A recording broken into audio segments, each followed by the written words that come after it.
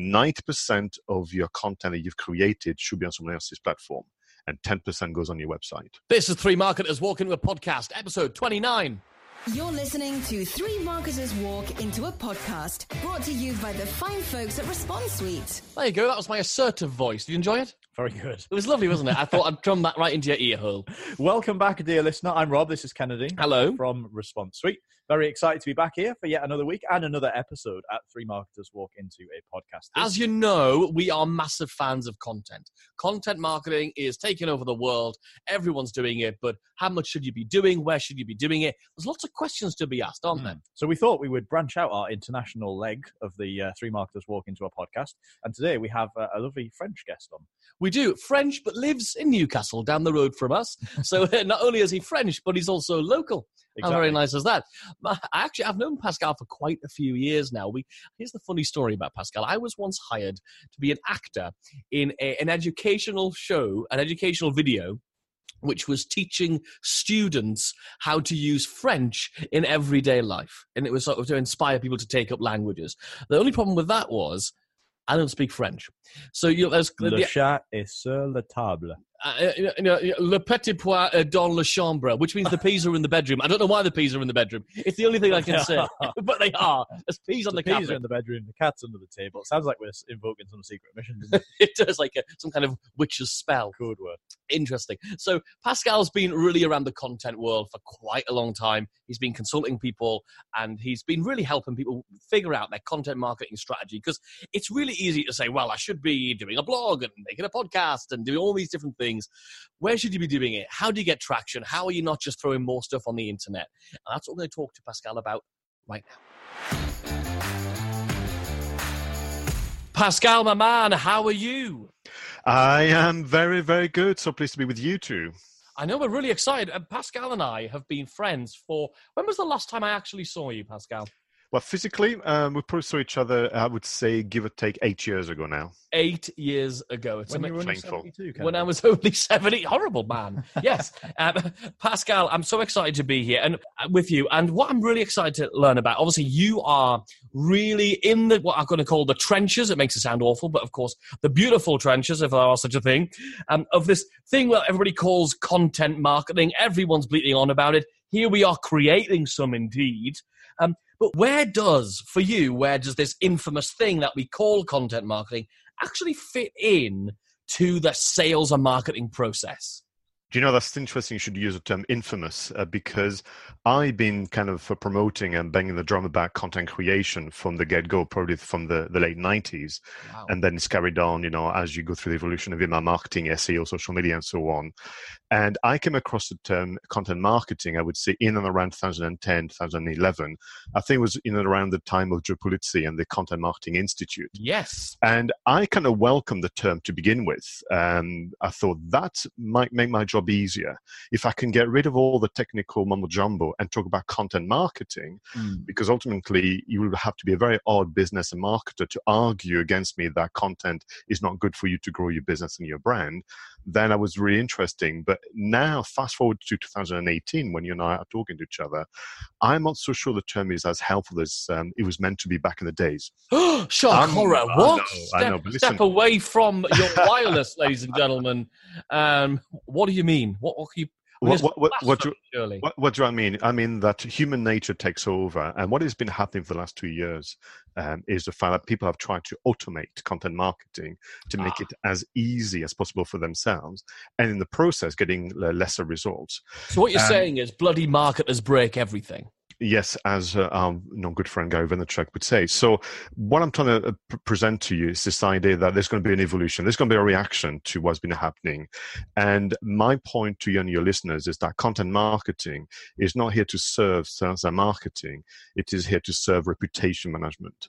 And when we think about reputation and the work that I do with my customers, I try and find ways to showcase 3 qualities via the internet. Number 1, your customer service. Number 2, your common sense. And number 3, your communication skills.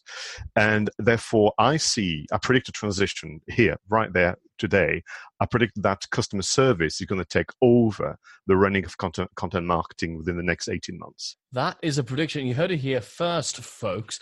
Wow. Okay. So where does it? So in terms of where it fits into how we serve people and how we use content to actually move towards a sale, or not even a sale, but to building our business. Where does it fit in, and what kind of content does that mean? Okay, so if we go back to the essence of what we're trying to do here, to establish trust and to become a trusted supplier in a very busy, noisy marketplace, the aim of reputation management, and therefore content marketing as a vehicle, is to be seen and heard being helpful. And if you can be seen and heard being helpful before someone becomes a customer, whilst they are making their mind about whether or not you should be their supplier, and after they've used your services, then you're truly using content marketing to its fullest. So if we go back to, people can Google this if they want the McKinsey customer journey, but essentially before, during, and after. And everybody's used the term after sales care. I want to suggest that we should also be using before sales care, during sales care, and after sales care. And that gives you the whole spectrum of activity that goes under the banner, if you will, of content marketing. So with that in mind then, what sort of objectives should we set ourselves for content marketing? Because I really like that idea that actually let's take care of people long before they're a customer. And that's what our content is designed to do. That makes a lot of sense. So what are the kind of objectives we can set for that content marketing? All right. Well, this question makes me reflect on the work that I do with my customers. And we break down our objectives into three main categories. There's the commercial objectives. And essentially, we're looking at, are we increasing sales? Are we increasing inquiries? Are we increasing goodwill? I mean, if you do a customer service survey, are people actually saying that they like dealing with you in general, before, during, and after? So the commercial kind of objectives need to be there. They are very important. But I also set my customers operational objectives, whereby I want them to regularly review the processes and systems they have in place in and around content creation for the before, during, and after phases. And that's really important. We have to find ways to be more efficient in our effort to create information. And then I also set them personal objectives, whereby I want them to stretch themselves as content creators and content editors. And you could say, for example, an objective could be this year or 2019, let's start with video for the first time. And if that's already in place, in 2019, let's begin with webinars and so on, so that you as individuals and professionals, you also grow as much as you do with the business. Fascinating. Thank you for that. We want to move now into one of our first games of this episode, and this is the true or false round. We're going to give you three different statements, and we'd like you to try and predict, guess, or use your intuitive insight as to whether what I'm saying is true, or in fact, it's a load of, what, as you said, mumbo jumbo. So here's your first one, Pascal. 78% of marketers say their organization views content as a business asset. That's false. The figure is lower according to my sources. It is false. You are correct. So you're half right. And the actual number is 92%, according to Grace's sources. So that's interesting. So maybe as a median, it might be right. That's correct. Yeah. Next one. 72% of people would rather use video to learn about a product or service. That's true. It's right on the bell there. Loved it. Okay, so conversion rates are 4 times higher for companies and brands using content marketing than those that aren't. I believe the figure is higher, but I would say, the conversion is higher if you use content marketing. Yeah, it's 6 times. You're absolutely right. That was false. It's 6 times higher. Indeed. Very, very cool. Now, lots of people create content because they know that they should be creating content, because lovely people like you are going out saying you should be creating content and serving your market. And the problem is that sort of does lead, I guess, to people using automated bots to find content from stuff and all those problems you talked about before. So that makes sense. So instead of creating content because, we should be creating content, how can somebody decide what content they should be creating to actually not only serve their market, but I guess kind of join up the process for turning some visitors into customers? No, you're right. The decision is very important because, you could be wasting time in the wrong pursuits. So what I tend to do is put a system in place for them and share their workload, the time budget between two main areas of content. One, which is promotional content designed to convert someone who's interested, and the other, which is social content, which is there to actually create interest from kind of the before and during stages. Under promotion, you need to create information about your product and services. You need to provide some case studies, show evidence that you've done this before. You have to also put forward your team. So therefore, the about section or meet the team section is vastly important. People tend to undervalue that. And then you have to make those famous calls to action as appealing as possible in using different methods, from visuals to evidence and so on and so forth. When it comes to social content, we're lucky because the likes of Facebook, Yahoo, YouTube, and Google, and the more have kind of shared data with us since 2013. And we know that there are 4 categories of social content that's going to work well for you. One would be the industry news roundup, and I mean the industry of your customers that you're serving, not your own. Company updates, what have you been up to? Are you still a going concern? Need to share advice, answer those questions, the how-tos and more, and offer some free downloads. And the free downloads is the one that people don't do enough, and therefore I would highly recommend people concentrate on that moving forward. So once you know that this is the blueprint, then what you have to do is spend some time to listen to your customers' aspirations for the future and their anxieties in the present, the famous kind of 2 forces, which is why I was arguing the case earlier that customer service is probably going to take a lead on content marketing, because you have to walk in the shoes of your customers to make those wise decisions on which content to focus on. It's really, really interesting. So we're talking about all these things we need to do. And by the way, I love that. I've just written something down here on my pad, which is that idea of having a time budget.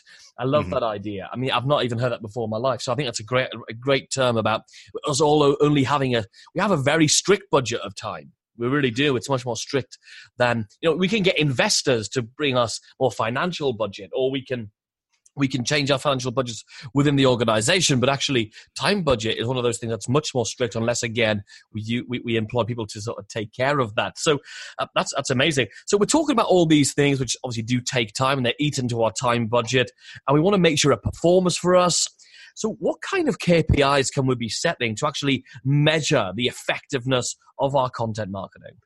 The famous key performance indicators. Well, listen, the way in which I suggest people look at it is to really go back to content marketing and how it really, really works. So what we're trying to do here, number one, is to become more visible to people who don't know we exist yet. So your visibility stage, as I call it.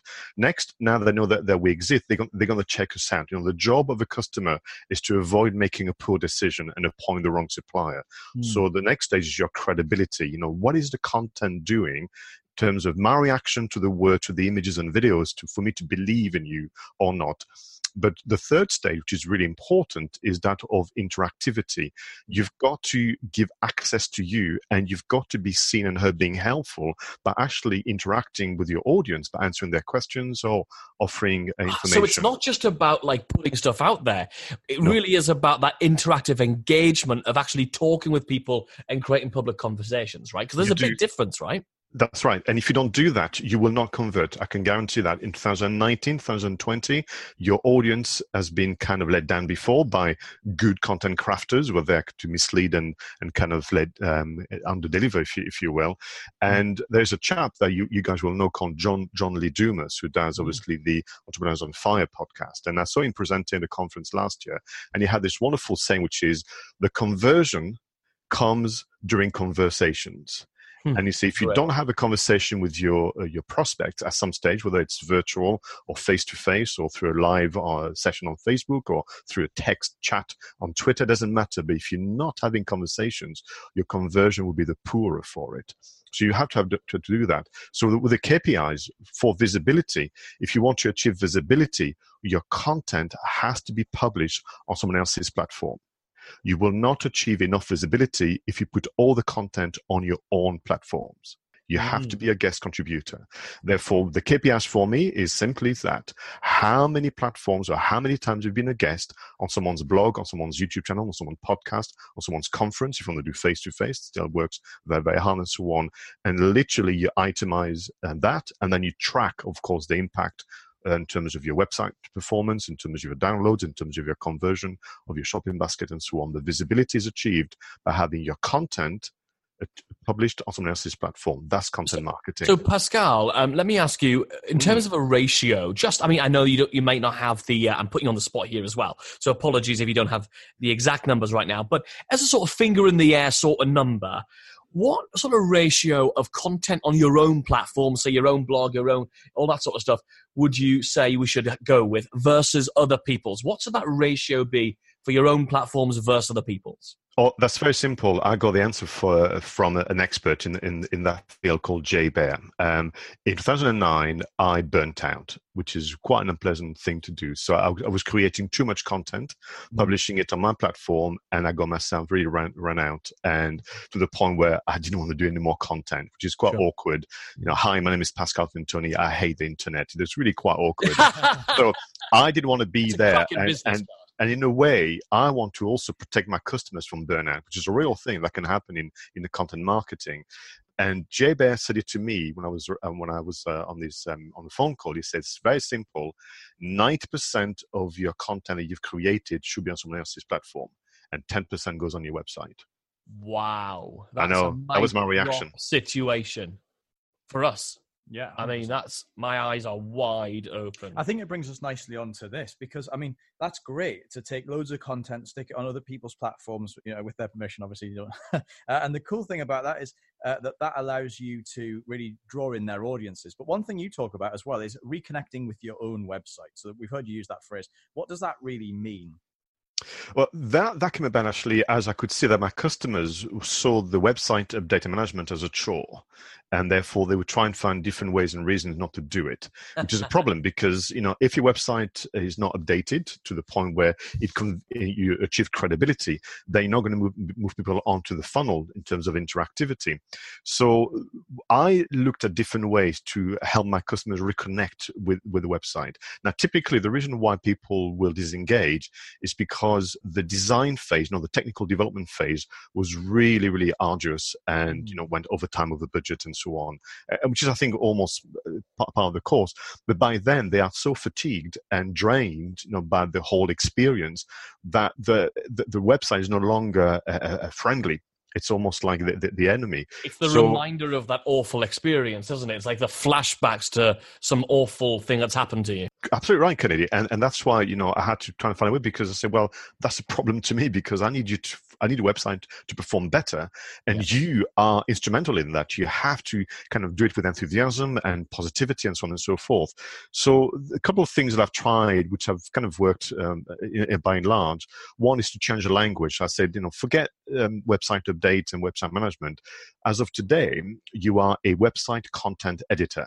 That's your job title. And once you start to change the language, you can then change the mindset and say, I need you to discover who you are as a content creator. I need you to discover your voice, and I need you to understand what the spark is. What makes you want to update the website on a Friday night when all your friends are out and it's late and you're tired and you wish you had other things to do, but you have to update the website. And in a way, the prospect of doing that kind of makes you smile. You look forward to it. We need to find a way for you to be kind of happy with that activity.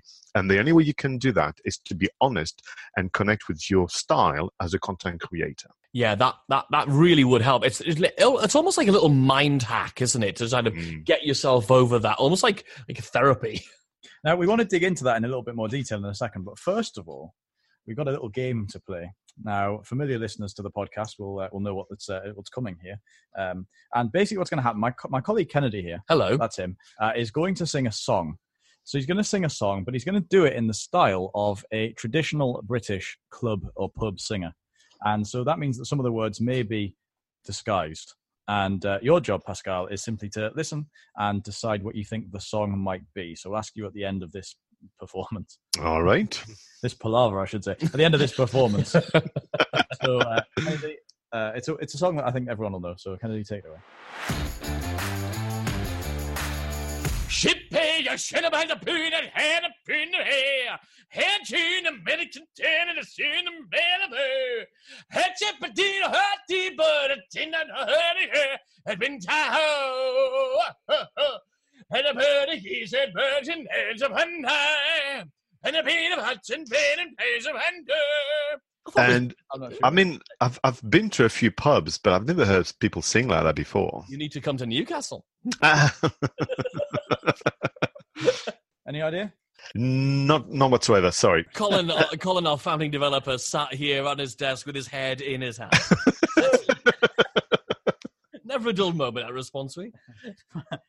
Finally, we talked about reconnecting with your website and stuff, and actually just making it more enjoyable and something people can look forward to. So what would you say your top couple of tips or tactics or maybe tools that will make website management more enjoyable rather than that thing that we try and avoid?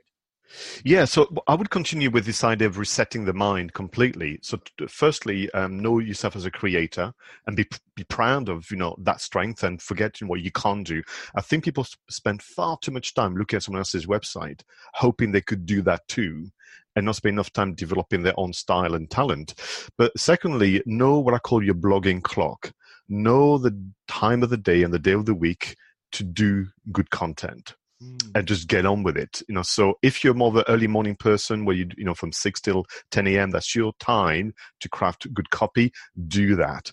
If, however, you're happy to edit, till the early hours, do that too.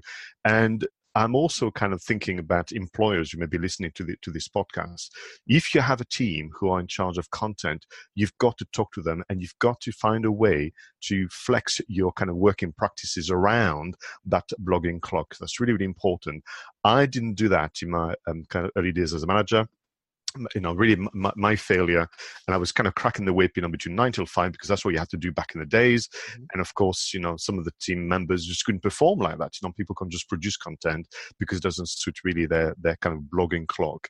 But the other thing is to kind of think about creating content as a series and seasons, very much like they do on TV, and kind of say to yourself, right, there's a theme here, or there's a problem, and what I want to do is explore this problem thoroughly over a series of articles. So rather than lots of sort of sporadic, very shallow content, you're talking about going quite deep into a particular area, aren't you? Correct, because what I ask people to do, so let's say if you're a wordsmith, you're going to be writing a number of articles about a particular challenge or an obstacle or a solution. But if you want to be trusted as an expert, experts can look at a problem from different angles and perspectives, not just a one-off. So back to be seen and heard being helpful, if you have 5, 6, 10 different articles looking at different angles for a problem, that makes you an expert. More importantly, those articles are produced singly to begin with, but once the series is finished, you can convert all that into a beautiful ebook, and that becomes your free download. So it's about repurposing as well and getting the maximum leverage out of each piece of content. I love that. So let's move into what we lovingly refer to as the quickfire round. You don't want to miss out on more of these fabulous nuggets, do you? Make sure you subscribe to the Three Marketers podcast now on your podcast player. So here we go. Pascal, what would be a book that you recommend? That's so hard. All right. I'm going to keep away from filmmaking books because that's not the subject of today.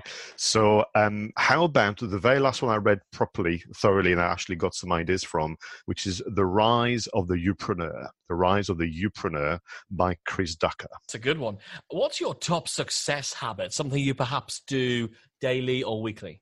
I start the day with complete silence. I don't have the radio, I don't have my phone, I don't look at Twitter. I give myself an hour or so to just plan the day, do what I've got to do pen and paper style, and then I kind of increase, if you like, the presence of technology over time. And I use the phone a lot. As an extrovert, I kind of recharge if I talk to people, and I ring my customers a lot. I don't do as many emails as I used to. And if I'm having a down day, I ring a pal and just, kind of have a family chat with them. And that helps me kind of keep up with the day. Who do you look up to? Steven Spielberg. Love it. Love it. Now, I know you mentioned that you like to start the day without any sort of phones and stuff, but do you have some favorite apps that you think are really super cool or really useful? Yeah. So my go-to is really Flipboard for my content curation. I also have an account with a platform called Content Gems, content and then gems as in the precious stones. And this essentially curates content for you, again, set of keywords and so on. And that helps me a lot. I do like to do very simple kind of videos, animations. I mean, obviously, I tend to overcomplicate at the editing stage, but there's a wonderful app called Quik, Quik, produced by GoPro, which will actually animate still photography, text, and videos to music and so on. And it's just wonderful. Big important question. Who do you like more, Rob or Kennedy? Do you know, I don't think I can make a decision today. What we need to do, the three of us, is go on a road trip. I would propose that we travel across the UK and France and eat and drink our way across, those two countries. And by the end of the trip, I'll give you my decision. That sounded like some kind of weird reply from Blind Date. Now, Graham, it's over to you. Pascal. Yeah, oh yes. Graham. I can't do the accent. It's terrible. Finally, this has been so insightful. The amount of stuff they were furiously writing down about it. Anyway, I know you've got so much more you could share than what you have in the last few minutes. Where can folks go to find out more about you, Pascal? It's dead easy. All they have to do is Google my name. There's only one like me. So if they Google Pascal and then my surname Fintoni, Fintoni, they have then the choice between my website, LinkedIn, Twitter, Facebook, and a few other places. And as I pointed out, I do like to receive phone calls, so they can just grab the number from my website and get in touch with me. I love it. Of course, links to all of that will be over in the show notes. If you haven't been making notes throughout this, well, first of all, you're mad. But don't worry, because our Grace in the office, I'm going back to Cilla Black again now. Our Grace has been taking all the notes that you could possibly need, which you can go and read the summary of over where exactly, Robert? They'll be at blog.responsesuite.com/029. Lovely. Thank you ever so much, Pascal. It's been great to chat with you again. Thank you for sharing. Oh, not at all. But before I go, what was the name of that song? I'm pleased you asked. I'm glad you remembered because we keep forgetting. It was, in fact, it was Wonderwall by Oasis. Oh, wow. Okay. So that much content should be going on other people's platforms, not on your own platform that you've kind of all polished and perfected and got excited about, but on other people's stuff. That's a big... It is a massive mind-blowing moment. And actually, it's since we recorded that interview with Pascal, it has led to a significant number of discussions here in the Response Suite office. Speaking of Response Suite, Robert. Yes, so right now you can still grab a free 14-day test drive of Response Suite so that you can start creating incredible surveys that increase engagement, get more people buying more of your stuff, which is, of course, what everybody wants. All you have to do is head over and grab it now at responsesuite.com. You'll be able to get in there, create your account in the next few moments, and actually start using this in your business. You will be able to do that. If you haven't already, make sure you do subscribe to this very podcast and do us a massive solid. Do us a favor. Give us a review. Leave us a review on iTunes or your favorite podcast player, and that will make us feel warm and fuzzy. And from next week, we'll start reading out some of your comments, some of your reviews, and give you a name check, a hello, and even mention your website as well. So thanks for doing that in advance. Yes. Now, if you have missed anything or you want to catch up on some of what Pascal said, you can, of course, also check out the show notes, which you'll find over at blog.responsesuite.com/029. Other than that, we'll be right back here with yet another special guest. This time, same place, next week. Don't miss a thing. Check out the show notes at blog.responsesuite.com.